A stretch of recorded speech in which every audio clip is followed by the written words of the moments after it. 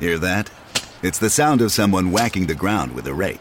Specifically, they're beating around the bush, which we've done enough of in this ad too, so let's get right to it. The new Moneymaker scratch-off from the Ohio Lottery doesn't beat around the bush. Money Maker. Play the game and you could win money, up to $2 million. With more than $88 million in prizes, ranging from $50 to $500, Moneymaker cuts right to the cash. Lottery players are subject to Ohio laws and commission regulations. Play responsibly.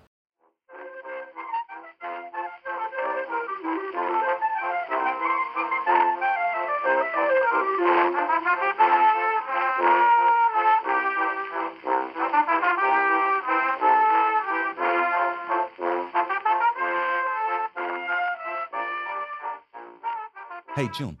Yeah.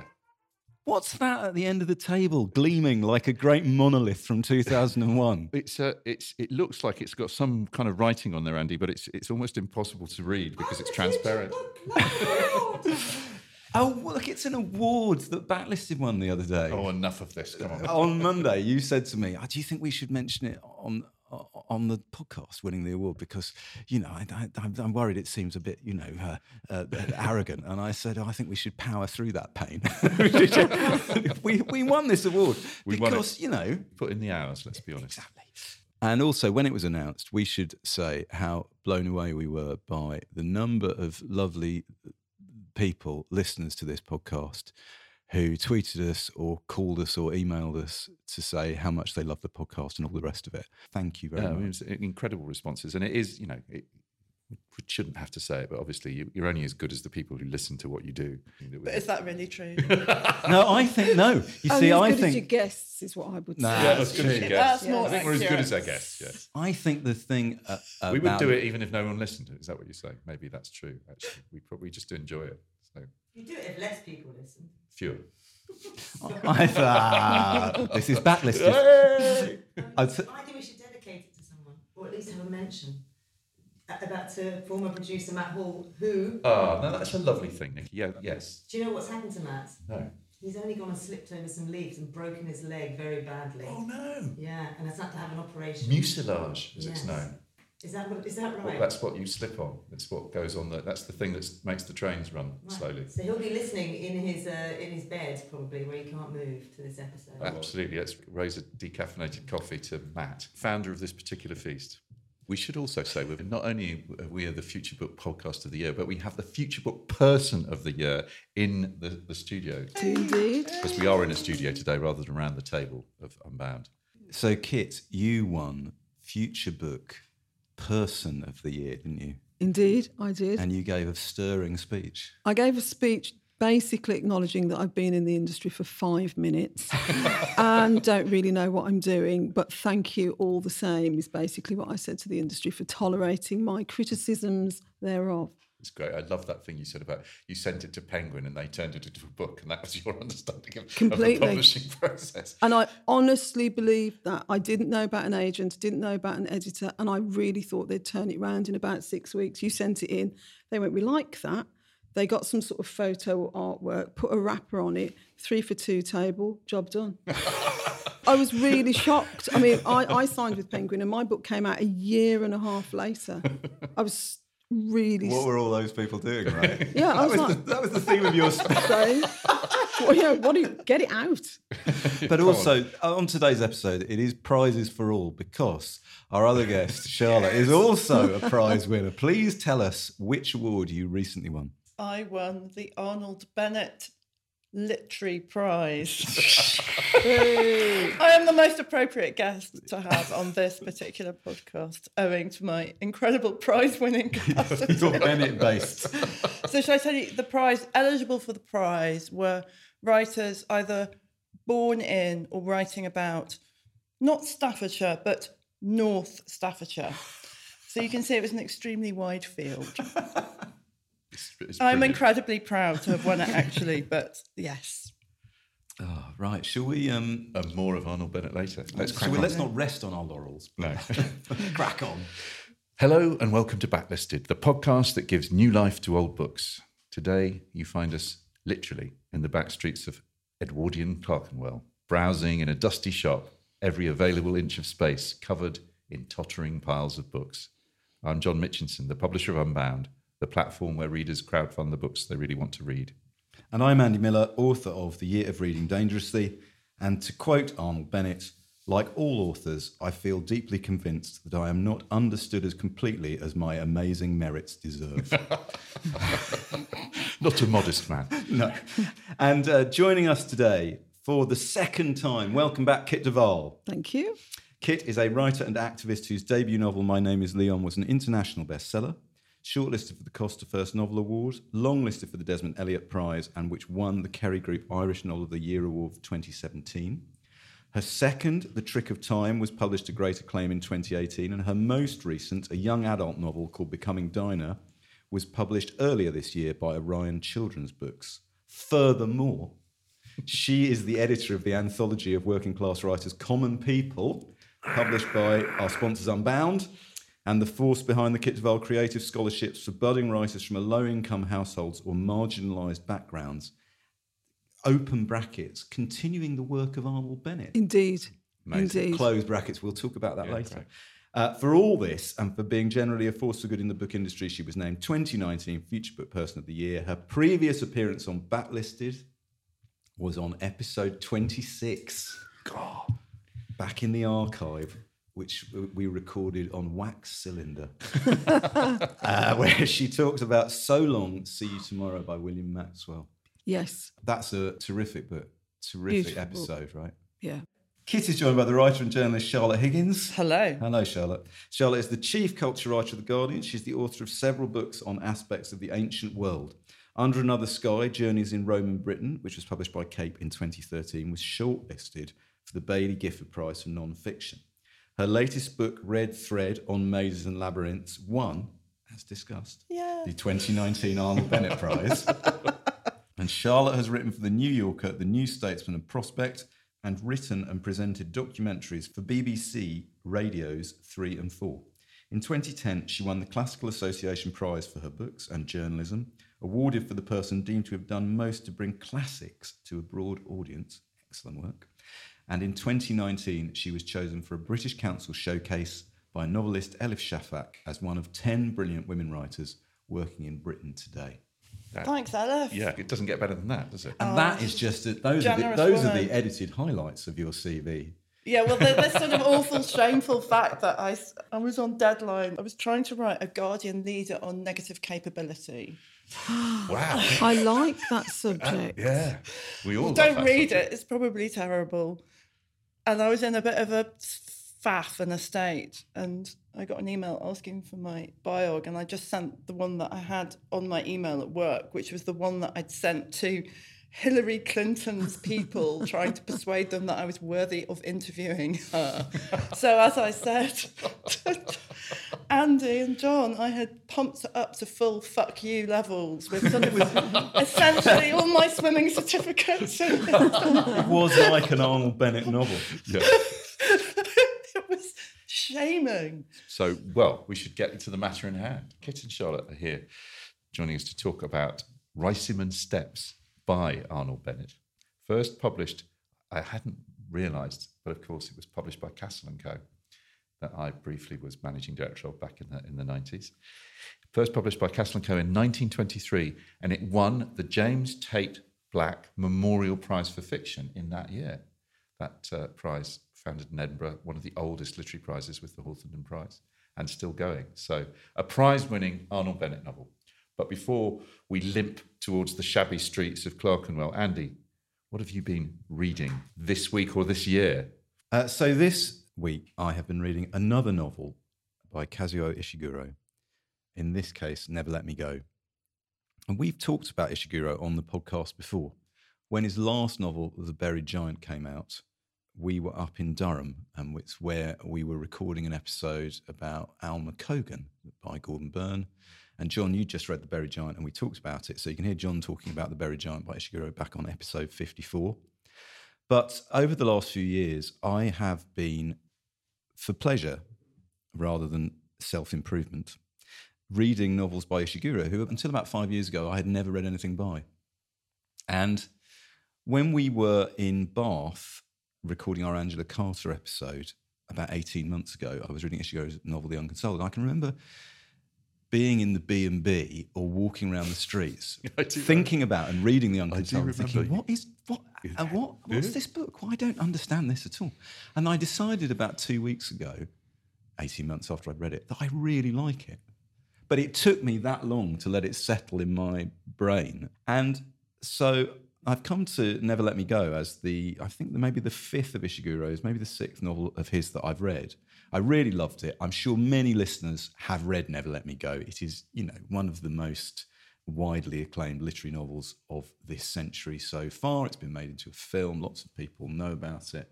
One of Ishiguro's most popular books, along with The Remains of the Day.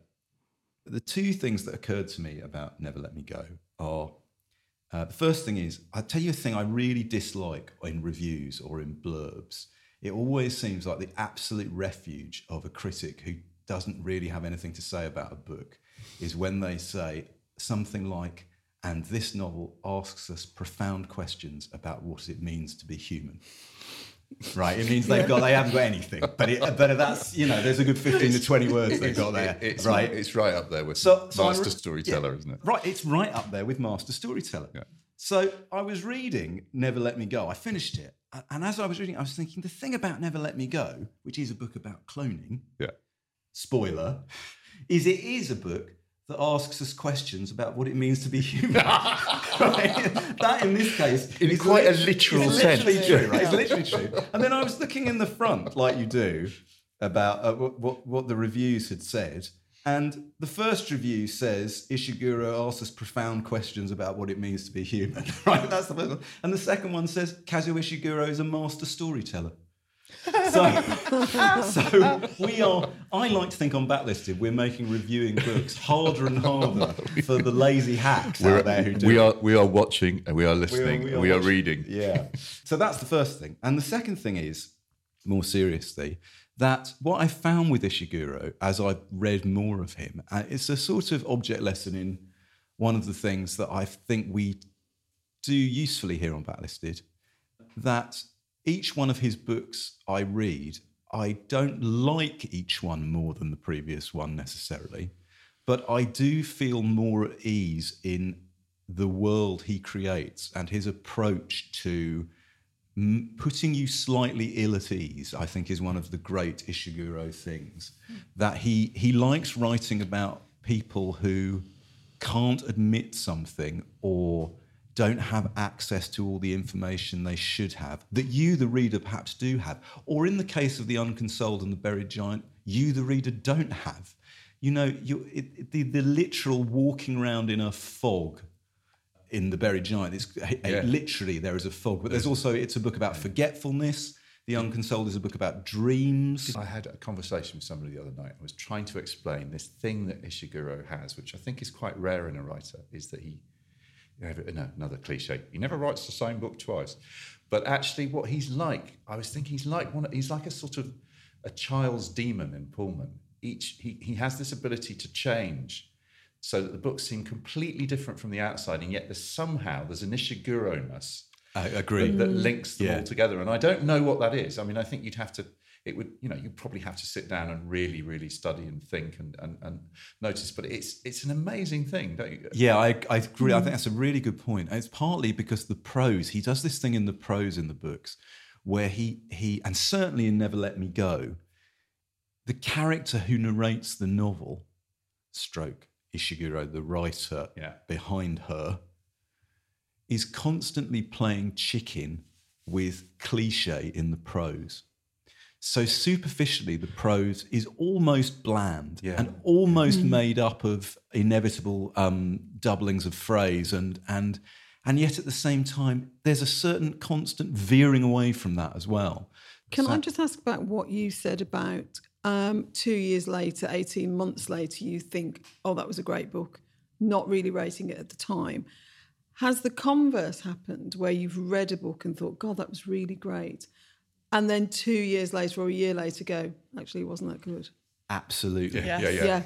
We've done books on here, which I'm not going to spoil for anybody, so they then go back retrospectively and think, oh, but he liked it then. Yeah. But it's an inevitable fact of life that, if, for instance, we've done books on here where it's fortunate we've recorded them, the episode, the week after we read the book, because then I'm still thinking about the positives about it. And as time goes on, I will often look back and think, wait a minute. I can't remember. I remember I quite liking it totally at the relate time. to this. Yeah. I mean, some quite well-reviewed books Yes. of the last year, actually, which I've read and thought, wow. And then either people have worked on me with their doubts, which is a different category maybe, or I've kind of somehow... The scaffolding's fallen away. And then, there's a whole category of slow burn books, aren't there? Books that nudge at you. Yeah, and stone in the shoe books where they're sort of annoyed by them, but actually the annoyance turns into kind of admiration at a certain point. Because there are two categories of coming away from a book.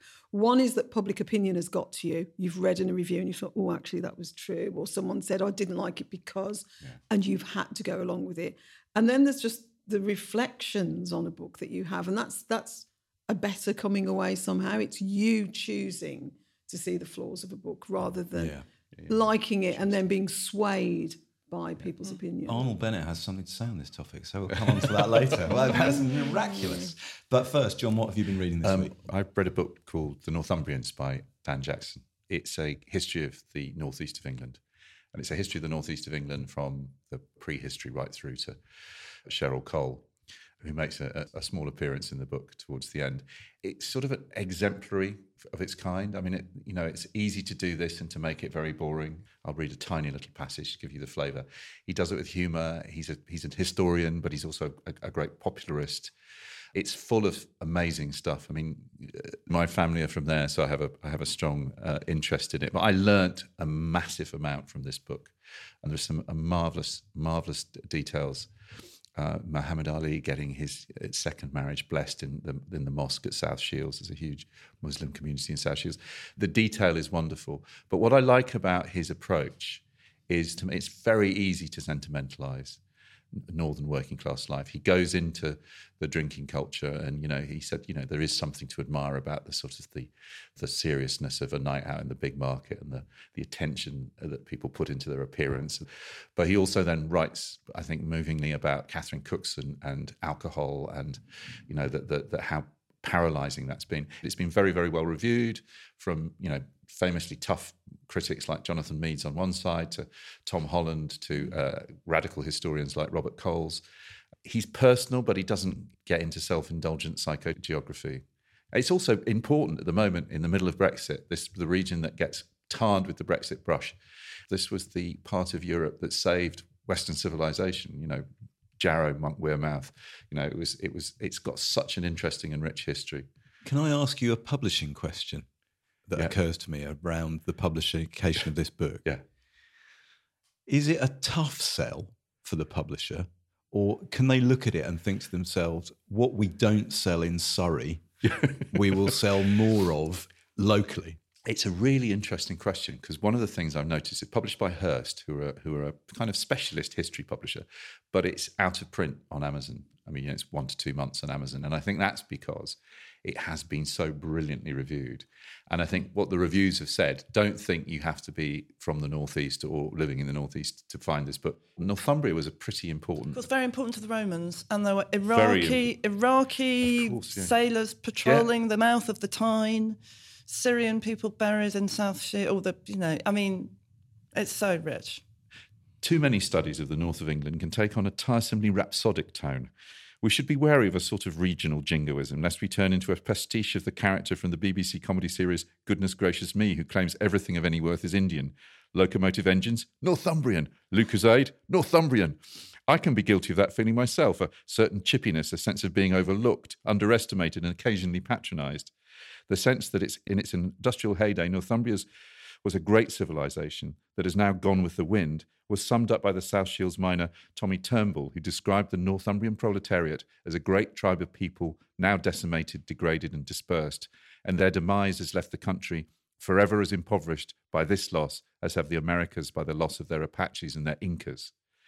The Yorkshireman Frank Atkinson, the founder of the North of England Open Air Museum at Beamish in County Durham, where I used to go all the time as a kid, wrote that he built the museum to inculcate pride for the people of the region, have a curiously sad chip on the shoulder. We lack the benefits that the people of the South have, mixed illogically with the belief that we have a marvellous, self-reliant region. quite remarkably, these conflicting views are almost true. As a result, Northumbrians can be as tediously chauvinistic as the most boring Yorkshireman, though, as the Teessider Harry Pearson put it in a piece on the charms of Tyneside, its atmosphere of almost pathological friendliness and good humour stems from one simple thing. All Geordies believe themselves blessed to have been born here. Anyway, it's a really readable and really interesting bit of history. Now it's commercials. The first thing to say about Riceyman Steps is that every bookseller should be issued this, shouldn't they? God, yeah. From the dirt, the boredom, the tedium, his fundamental absolute as a bookseller, lack of interest in what he's selling. Nobody reads in this book, apart from the doctor who comes in and buys a book out of politeness, as far as I can The work Shakespeare. Yeah. And he doesn't know what he's buying. No. He would be fobbed off with anything. And Mr. Earl Forward, who is the proprietor of said bookshop, what I love in that scene where the doctor's buying it, he's dissing the guy as he's watching me, like every bookseller does. He doesn't know what he's asking for. He's just trying to impress me. He doesn't really want the book at all. And for anyone who's worked in a bookshop, the unexpected joy of this book is huge. Kit and Charlotte, I felt as I was reading it, your suggestion, I felt ashamed. Yeah. Not of the behaviour of the booksellers, because that's just true. But that I hadn't read it before, because given that I was a bookseller and I have written about bookshops and I'm endlessly fascinated by those transactions between reasons why we buy a book, without number, and wanting to read it is only one of them. And this is such a great book on that topic and the reality of shifting stock around and all that stuff. Because I thought, why haven't I read this? Yeah. So we're going to return to this question. Great. Why isn't Arnold Bennett more widely read? I honestly don't know, because when we were doing the 100 novels for the BBC and I was one of the judges, we all had to lose something in that 100. We were putting forward the books that we thought should appear on the list. And I was sort of trying to get, because there were categories. So there were categories like family, there was class, there was identity, there was adventure. And for every category, I was putting an Arnold Bennett in. And I lost them all in the cot. I mean, he doesn't appear in the 100, and Amazing. it is tragic. I mean, it's tragic, but I had to lose one. And so, Charlotte, which books would we have expected might have made it in there by Bennett? I think The Old Wives' Tale is an absolute masterpiece, which is a novel about two sisters. Right, that's my next one. Great. Yeah, who are born in Burslem, who live in a sort of upper working class respectability in Burslem, and one of them leaves and goes to France and becomes slightly scandalous. And then there's a whole section that is about the Paris Commune, and it's wonderful. Anyway, she comes back, and it's about the bifurcation of these two lives, and it's got enormous range. He did, as with every book, minimal historical research. No one's ever been able to find anything dreadfully wrong with it. That's fabulous. And what about Anna of the Five Towns? Yes. It's wonderful. Clayhanger. Absolutely. Yeah. The Card. The Card is one of the great comic novels, and I do think it's an entry-level drug for potential Bennett Helen with lovers. the High Hand is exactly the same. Now, there was some talk that we were going to do Helen with the High Hand, and I read it a couple of weeks ago. That is a funny book. Very funny. Isn't it? It's a power struggle, that's what the whole book's about. But it turns on the position of the salt cellar. I think it goes just there, whereas you think it goes there. Actually, it goes there. And this fight between these two people for the supremacy and the control of this house, it's the most minuscule domestic drama, and it's absolutely beautiful and hilarious. So some connections to this novel, to Riceyman Steps in that then. And I think maybe this might help answer the question, why is he so unfashionable? Possibly, because that is possibly to do with the long tail of Virginia Woolf's article, Mr. Bennett and Mrs. Brown, or is it the other way around, in which she is responding to quite a mild criticism by Bennett of her Jacob's Room, which he said he loved, but he didn't think the characters were memorable.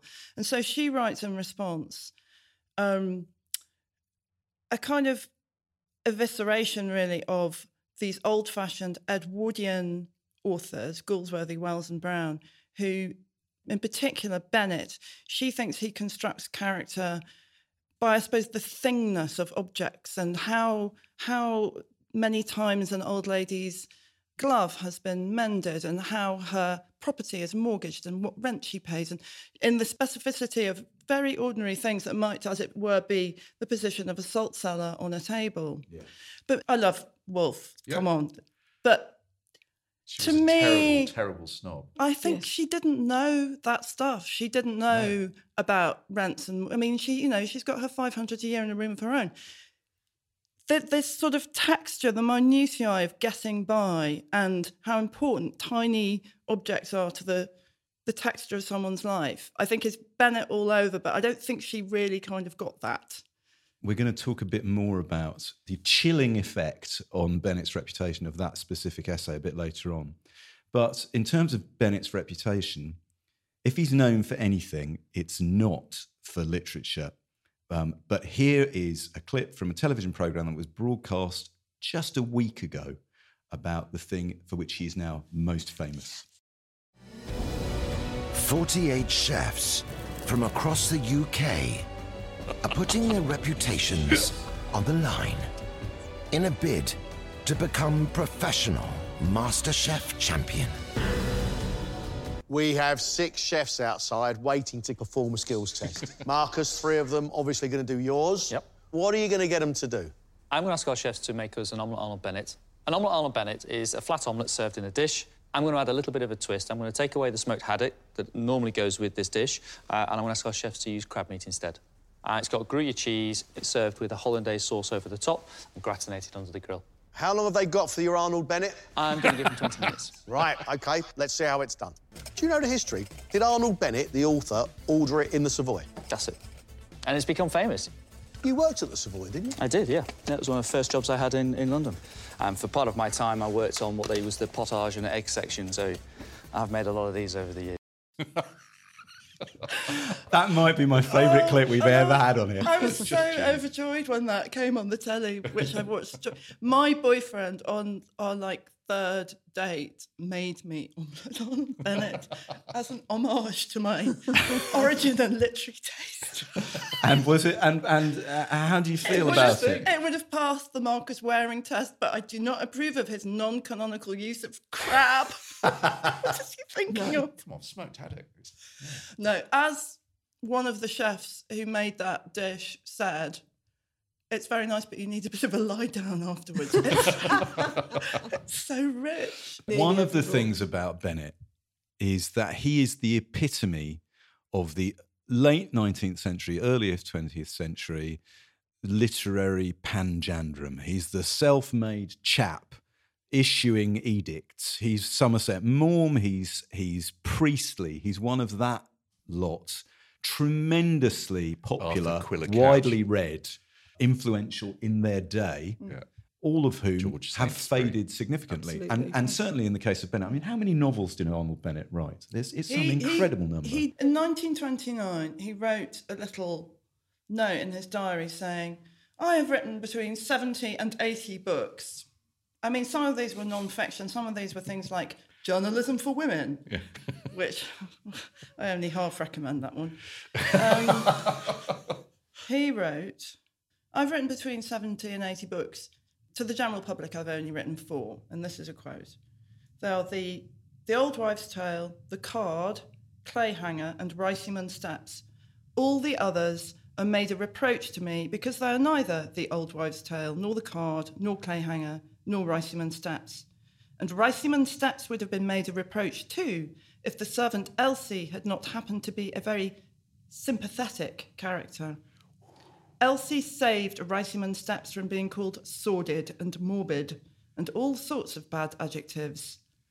As if the niceness of a character had anything to do with the quality of the novel in which it appears. Yeah. But authors are never satisfied.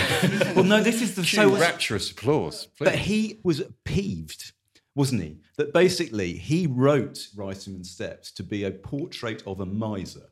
And he felt that that was the great strength of the book. Well, the book comes out, is widely recognised as a very good book, one of his best immediately. It's a bestseller. But then he has to put up with people telling him, thank goodness for we love Elsie.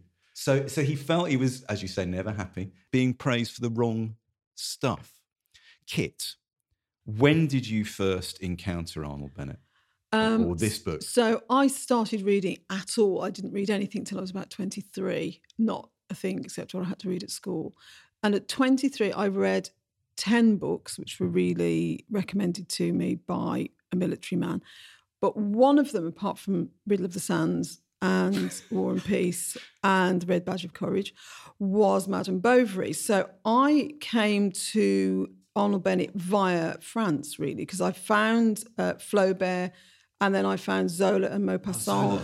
Zola, absolutely, right. And then in reading about that sort of coterie of French realism at that time, it said, and Arnold Bennett was influenced by these people. And I thought, who's Arnold Bennett? So I would have been 28, 29 when I found him. And as soon as I found him, and that was The Old Wives' Tale, I read everything I could get my hands on. Mr. Prohack, Buried Alive, Grand Babylon Hotel, everything. I was like, here he is at last. And the very thing that Woolf criticised him for, those little tells, that was the magic for me. That was what I loved. So he wasn't saying she was nervous. He would say she buttoned and unbuttoned her cuff. And you knew she was nervous, or you knew she was poor, or whatever. These were things where he's not having to tell you what she's feeling, or where she's been, or where she fancies herself, because he's going to describe the angle of her scarf, the jaunty angle of her hat. And to me, that is absolutely beautiful. So one of the things I think is really interesting about Woolf's response to Bennett is partly it was a fit of pique because he had been mildly unkind about her novel Jacob's Room. I mean, it's really mild as well. I didn't. Very mild. Yeah. About Jacob's Room, again, another subject of a backlisted past episode, but also because Bennett was very influenced by Zola and realism, naturalism. By the late 1920s, naturalism was seen as being passé, and therefore Bennett is synonymous with two regrettable tendencies. It was published the year after Ulysses and the year after The Wasteland was published. He told Eliot he didn't really see the point of The Wasteland. So, Kit, could you read us, just set the scene for us, but also these couple of paragraphs are a good demonstration of that specificity Charlotte was talking about. This is the very beginning of Riceyman Steps. On an autumn afternoon of 1919, a hatless man with a slight limp might have been observed ascending the gentle, broad acclivity of Riceyman Steps, which lead from King's Cross Road up to Riceyman Square in the great metropolitan industrial district of Clerkenwell. He was rather less than stout and rather more than slim. His thin hair had begun to turn from black to grey, but his complexion was still fairly good, and the rich, very red lips under a small greyish moustache and over a short pointed beard were quite remarkable in their suggestion of vitality. The brown eyes seemed a little small. They peered at near objects. As to his age, an experienced and cautious observer of mankind without previous knowledge of this man would have said no more than that he must be past 40. The man himself was certainly entitled to say that he was in the prime of life. He wore a neat, dark grey suit, which must have been carefully folded at nights, a low, white, starched collar, and a made black tie that completely hid the shirt front. The shirt cuffs could not be seen. He was shod in old black leather slippers, well polished. He gave an appearance of quiet, intelligent, refined and kindly prosperity, and in his little eyes shone the varying lights of emotional sensitiveness. Riceyman Steps, 20 in number, are divided by a half landing into two series of 10. The man stopped on the half landing and swung round with a casual air of purposelessness, which, however, concealed imperfectly a definite design. The suspicious and cynical, slyly watching his movements, would have thought, what's that fellow after? The description of that you just read there, Kit, right? I love what Bennett does with pushing you to the edge of why are you telling me this? Why are you? This is almost sort of too much. Obsessional. Yeah. God, I must write everything down in order to then free you up. But what he does at the end of that bit you read is he then makes it clear that that's just the bedding for the drama which he's going to build on top of it, right? Like John, in the bookshop, there are specific details. One of the things about Bennett that I have, and this is the only Arnold Bennett I've ever read. My mother was obsessed with Clayhanger when I was a kid, so I watched those, and it had that brilliant Peter McHenry as one of the characters, wonderful actor. But I'd never actually grappled with one. But I completely fell in love with Riceyman's Steps. And part of it was because I like everything, like Kit, I like everything that Virginia Woolf was attacking. I like detail. And, I mean, check this out, as a former bookseller. The shop had one window in King's Cross Road, but the entrance, with another window, was in Riceyman's Steps. The King's Cross Road window held only cheap editions in their paper jackets of popular modern novels such as those of Edith M. Dell, Charles Garvice, Zane Grey, Florence Barclay, Nat Gould, and Jean Stratton Porter. The side window was set out with old books, first editions, illustrated editions, and complete library editions in calf or Morocco of renowned and serious writers whose works, indispensable to the collections of self-respecting book gentlemen, as distinguished from bookmen, have passed through decades of criticism into the impregnable paradise of eternal esteem. The side window was bound to attract the attention of collectors and bibliomaniacs. It seemed strangely, even fatally, out of place in that dingy and sordid neighbourhood, where existence was a dangerous and difficult adventure in almost frantic quest of food, drink and shelter, where the familiar and beloved landmarks were public houses, and where the immense majority of the population read nothing but sporting prognostications and results, and on Sunday mornings, accounts of bloody crimes and juicy sexual irregularities. Fabulous. Great. I mean, you're in the story, right? And we are to discover how much of this book is about the body, and Yes. so much of that is bodily detail, isn't it? Yeah. Life, death, accidents, drama, food. And these characters, the bookshop owner and his lover, becomes wife, who owns the shop next door, are kind of going to starve themselves to death through their sheer meanness. Spoilers. Kit was saying, when I saw Kit the other day, she was saying one of the things about the novel as it goes on is you keep thinking, it's going to turn a corner now. It can't get any worse for these people. They can't really be about to do that. But actually, it's the single-mindedness of them, right? Yes, absolutely. The way that they're almost toying with one another. It's almost a race to the bottom between them. And that bloody-mindedness, obviously, of Mr. Earl Forward, that she sort of thinks, well, if he's not going to do it, I'm not going to do it. It's terrible. And it is sort of saved by the sort of comic and sensitive person of Elsie, but I don't see her as anything other than this is how it could have been. I'm really fascinated by the two main players. I completely agree. It's almost gothic in the way that he takes respectable, middle-class, middle-aged people and, I mean, destroys them, essentially. But they destroy themselves. They eat themselves up with their own pretension and their own stubbornness. And you're thinking all the time, who are these people? What drives them to such... And it's a passion, isn't it? Mr. Earl Forward's miserliness, which is really the sort of enticing, the inciting kind of... It's a passion, yeah. It's a passion. It's almost sexual. It's kind of perverse.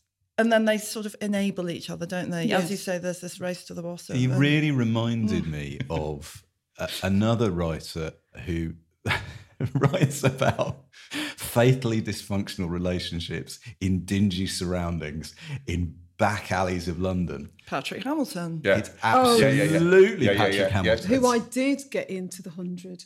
Oh, brilliant. Well done. Hangover Square. Oh, Yeah, great.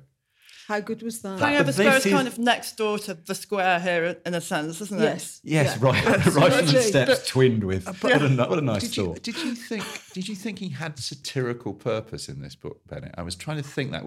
Is he trying to kind of make us think that these people, it's because of their venality and their lack of culture that they are like this? I didn't really feel it was a satire. No. I just thought it's like almost a novelist setting himself a task. I'm going to just let's follow the logic and see where we end up. Which I think is massively a Bennett thing to do. You mentioned the book with Priam Fal in it, Buried Alive. Yes. Buried Alive is a lovely, tiny novella, which Jorge Luis Borges included in his favourite 70 novels, or 100 novels. Amazing, that's brilliant.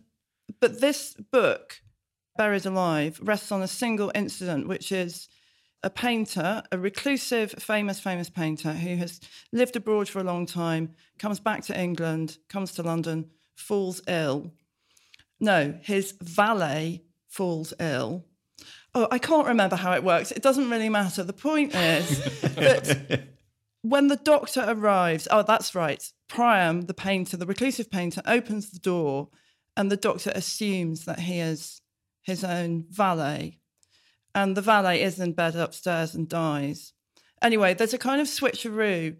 Because he is so shy and so reclusive, the painter, Priam Fal, cannot bear to tell the doctor that he's wrong, so he just pretends to be his own valet. And so when the real valet dies, he takes on the valet's identity. So he just follows.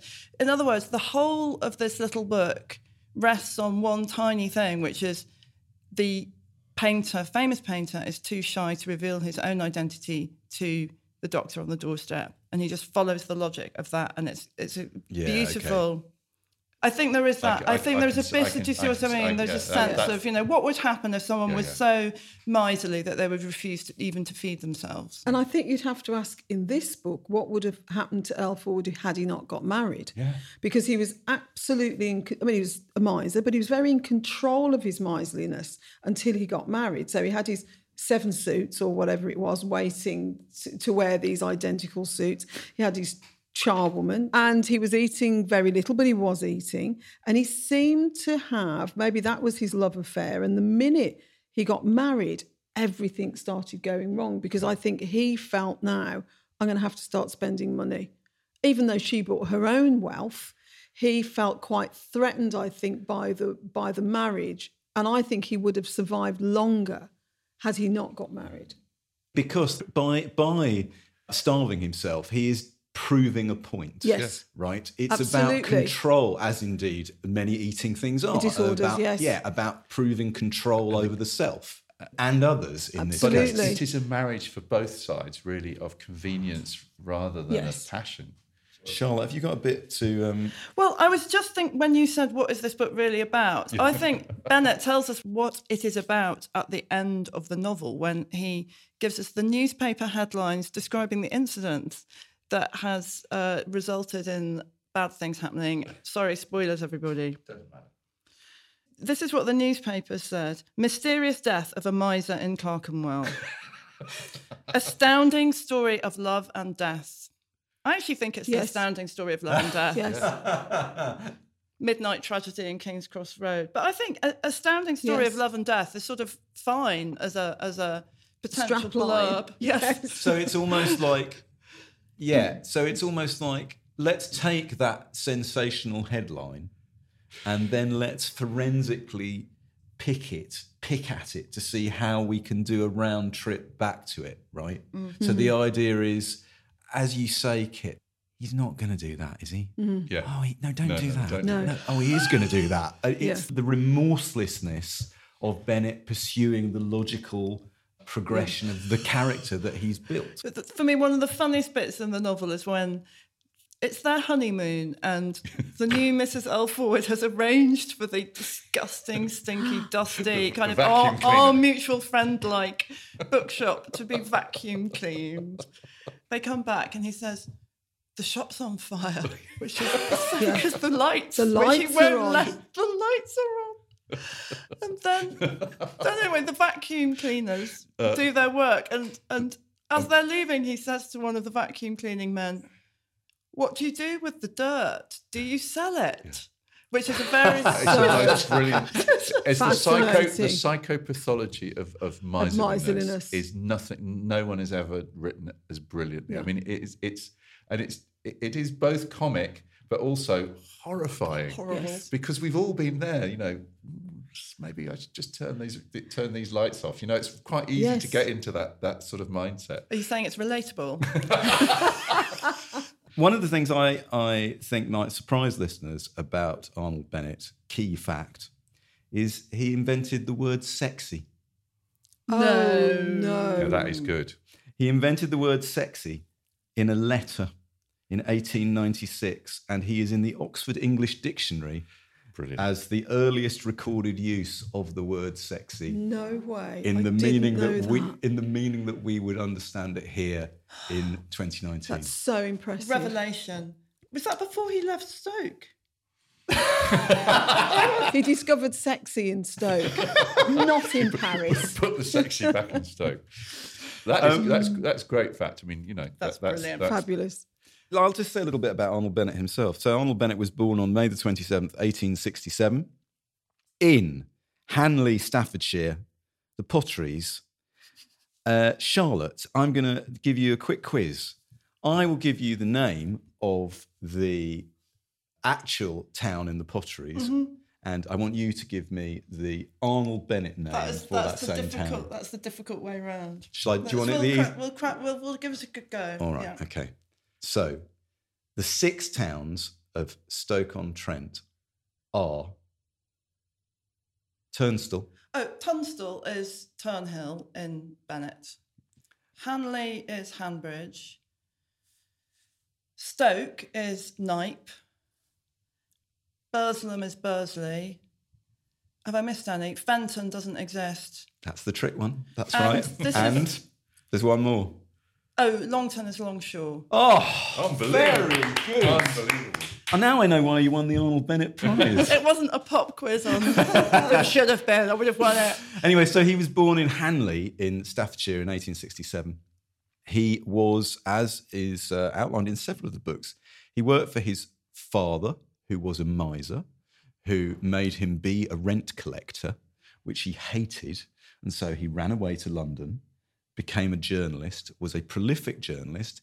He was the editor of Woman magazine, which he edited until about 1900. And then in 1903, he moved to Paris, where he lived until 1911, and very much in the kind of demi-monde of artistic Paris at that time, in the same circles as... He was mates with Ravel and very glamorous. And that was when he got his kind of taste for Zola and Maupassant.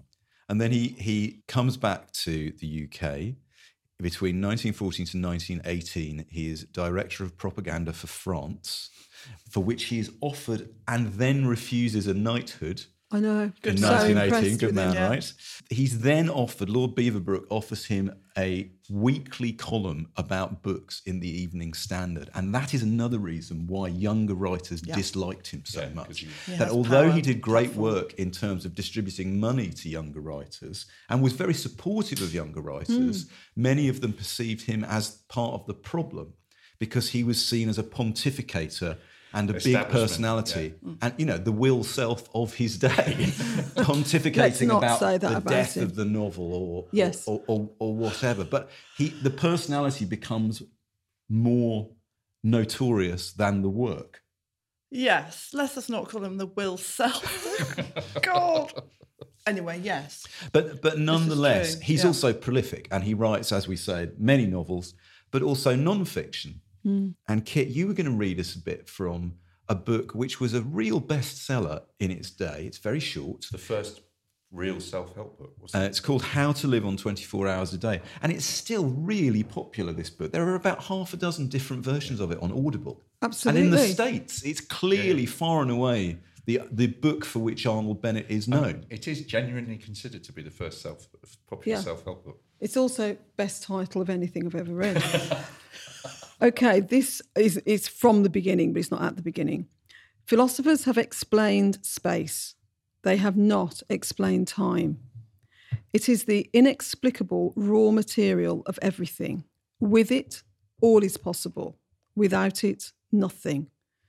The supply of time is truly a daily miracle, an affair genuinely astonishing when one examines it. You wake up in the morning and lo, your purse is magically filled with 24 hours of the unmanufactured tissue of the universe of your life. It is yours. It is the most precious of possessions, a highly singular commodity showered upon you in a manner as singular as the commodity itself. For remark, no one can take it from you. It is unstealable, and no one receives either more or less than you. Talk about an ideal democracy. In the realm of time, there is no aristocracy of wealth and no aristocracy of intellect. Genius is never rewarded by even an extra hour a day, and there is no punishment. Waste your infinitely precious commodity as much as you will, and the supply will never be withheld from you. No mysterious power will say, "This man is a fool, if not a knave. He does not deserve time. He shall be cut off at the meter." It is more certain than consuls, and payment of income is not affected by Sundays.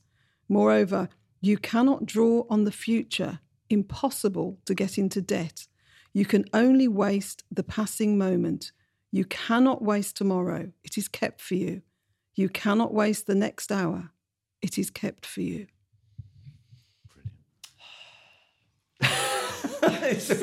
You started taking a nice deep sigh of satisfaction listening to that. Yeah. Right. So and good. You were saying to me, you find that quite inspiring. I really do. I can remember I read this when I was, in my 20s. And I thought, yeah, it's really clever. Now that I'm nearly 60, time is the thing that we run out of. And I'm reading this now thinking, yes, I'll have 24 hours. And the whole book is about, he divides the day into what you have to do, your 8 hours of work, and what you want to do and what you should do about reading and self-improvement and having fun. And he says, get up a bit earlier if you can. Don't say you can't get up early. Everyone can get up earlier. And it's that sort of tone that you're kidding yourself if you say you haven't got time for something, because you have got time. It's a brilliant, brilliant book. There is stuff in How to Live on 24 Hours a Day and in another book that I'm just going to share with you in a minute, where I was reading them thinking, I thought I had cracked this stuff in the year of reading dangerously. It's so close to some of the things I talk about how you should use your commute, or not being scared of reading things that you don't necessarily get straight away, because what matters is you train your brain up and all that kind of stuff. And that's what Bennett's doing in these books, a mere 100+ years before I came along to make the same point. Like, there's a book called Literary Taste, How to Form It, which I guffawed all the way through, because first of all, he's got that journalistic, it's quite provocative, it's sort of, why shouldn't you try this? I sort of know I'm being slightly mischievous, but at the same time I mean it. And there are a couple of bits, there's this quote could have come out of Year of Reading Dangerously. If you differ with a classic, it is you who are wrong and not the book. If you differ with a modern work, you may be wrong or you may be right, but no judge is authoritative enough to decide. And the idea of that section is, why is a classic a classic? It's trying to say to the reader, if you read whatever book it is, if you read Riceyman Steps and you don't like Riceyman Steps, if enough people are telling you Riceyman Steps is a great book, it probably is a great book, and it might be worth taking a step back and thinking about why you don't get it. Yes. Right? And so we were talking about this earlier about, have we read books that we've gone off, or books that the reverse process. Here's the beginning of chapter 3 of Literary Taste, How to Form It. Why a classic is a classic. The large majority of our fellow citizens care as much about literature as they care about aeroplanes or the programme of the legislature. They do not ignore it, they are not quite indifferent to it, but their interest in it is faint and perfunctory. Or if their interest happens to be violent, it is spasmodic. Ask the 200,000 persons whose enthusiasm made the vogue of a popular novel 10 years ago what they think of that novel now, and you will gather that they have utterly forgotten it, and that they would no more dream of reading it again than of reading Bishop Stubbs's Select Charters. Probably if they did read it again, they would not enjoy it. Not because the said novel is a whit worse now than it was 10 years ago, not because their taste has improved, but because they have not had sufficient practice to be able to rely on their taste as a means of permanent pleasure. Now, That's Brilliant. I don't know if we agree with that or disagree. I think that's debatable, but I like the willingness to challenge the reader is actually the thing I like in that. it's quite old-fashioned in its thinking, that you read for self-improvement or you read to, for edification rather than entertainment. Yeah. That's quite an old-fashioned, certainly when I was at school, that's what I would have been told. I think now people are much more likely to say, if you don't like it, dump it, doesn't matter. I think also there's a generosity to it and a brio. And I think when I think about Bennett, I always do think about brio and energy. This is a man who left my dear old Stoke-on-Trent as fast as he jolly well could from absolutely nothing. Yeah. He paid his way. He was obsessed with money and he did have a taste for fine living, and he did die because he refused to pay for bottled water in France and drank tap water and died of typhoid. He did clearly have in order to demonstrate that there was nothing wrong with it. Yeah. Strange relationship with the world in some ways. But there's sort of energy and enthusiasm. And in a funny way, Riceyman Steps is, I'd say, in some ways it's atypical because of the fun sponge kind of characterisation of the central characters. But a lot of the books do have these great sort of zest for life people at the centre of them. And I think I'm a bit sad we haven't spoken a bit more about Staffordshire as the locus of his work, because I do think that sort of regional thing is terribly important. And the way he makes these rather glum industrial landscapes magnificent. Yeah. So is there a problem with Bennett that he writes so much, he doesn't do a lot of research, he's an expert on the potteries, but as is inevitable with many writers or artists or musicians as they become successful, they're writing about a subject that's increasingly remote to them? Because Bennett's on his yacht in the south of France. He's not in... I don't know about Bursley. That. I think sometimes to be away from your home or away from someone, only then can you see the entirety of it. It's like being too up close to a painting. You actually need 10 feet like Joyce to be writing about Dublin. And James Baldwin writing about America. Yeah. He was in Paris, but he had that distance which gave him whatever it required for him to say, there it is, I'm going to tell you about it. And sometimes when you're in it, it's too much, you can't do it. 100%. Yeah, I absolutely agree. And funnily enough, I couldn't read Bennett until I'd left Stoke. Yes, because he was too much part of the scenery, mental sort of weather. And so it took me to move to quite near Riceyman Steps to read Riceyman Steps and to read everything else. And he's brilliant in this book about London. I love Clerkenwell was a murmuring green land of ministerial springs, wells, streams with mills on their banks, nunneries, aristocrats, and holy clerks who presented mystery plays. This is Earl Forward when he's fantasising about how he's going to seduce Mrs. Arp with his deep understanding of Clerkenwell's history. She just thinks it's a shabby, nasty neighbourhood. We're going to have to hang the closed sign in the bookshop window, move the cheap paperbacks out from their place on the pavement inside. Would love to thank Kit and Charlotte for recovering the brio and charm of Arnold Bennett. I'm going to read a lot more. To Nicky Birch for keeping our levels level, and to Unbound for setting out that stall of old and tattered books. You can download all 106 episodes, plus follow links, clips and suggestions for further reading by visiting our website at backlisted.fm. And we're always pleased if you contact us on Twitter, Facebook or Boundless. We'll be back in about a fortnight for our Christmas special, sooner than you'd believe or hope. So thank you for listening.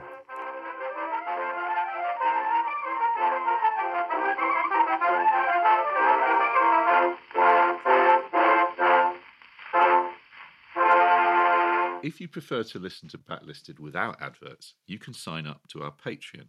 It's www.patreon.com/backlisted. As well as getting the show early, you get a whole 2 extra episodes of what we call Locklisteds, which is Andy, me and Nikki talking about the books, music and films we've enjoyed in the previous fortnight.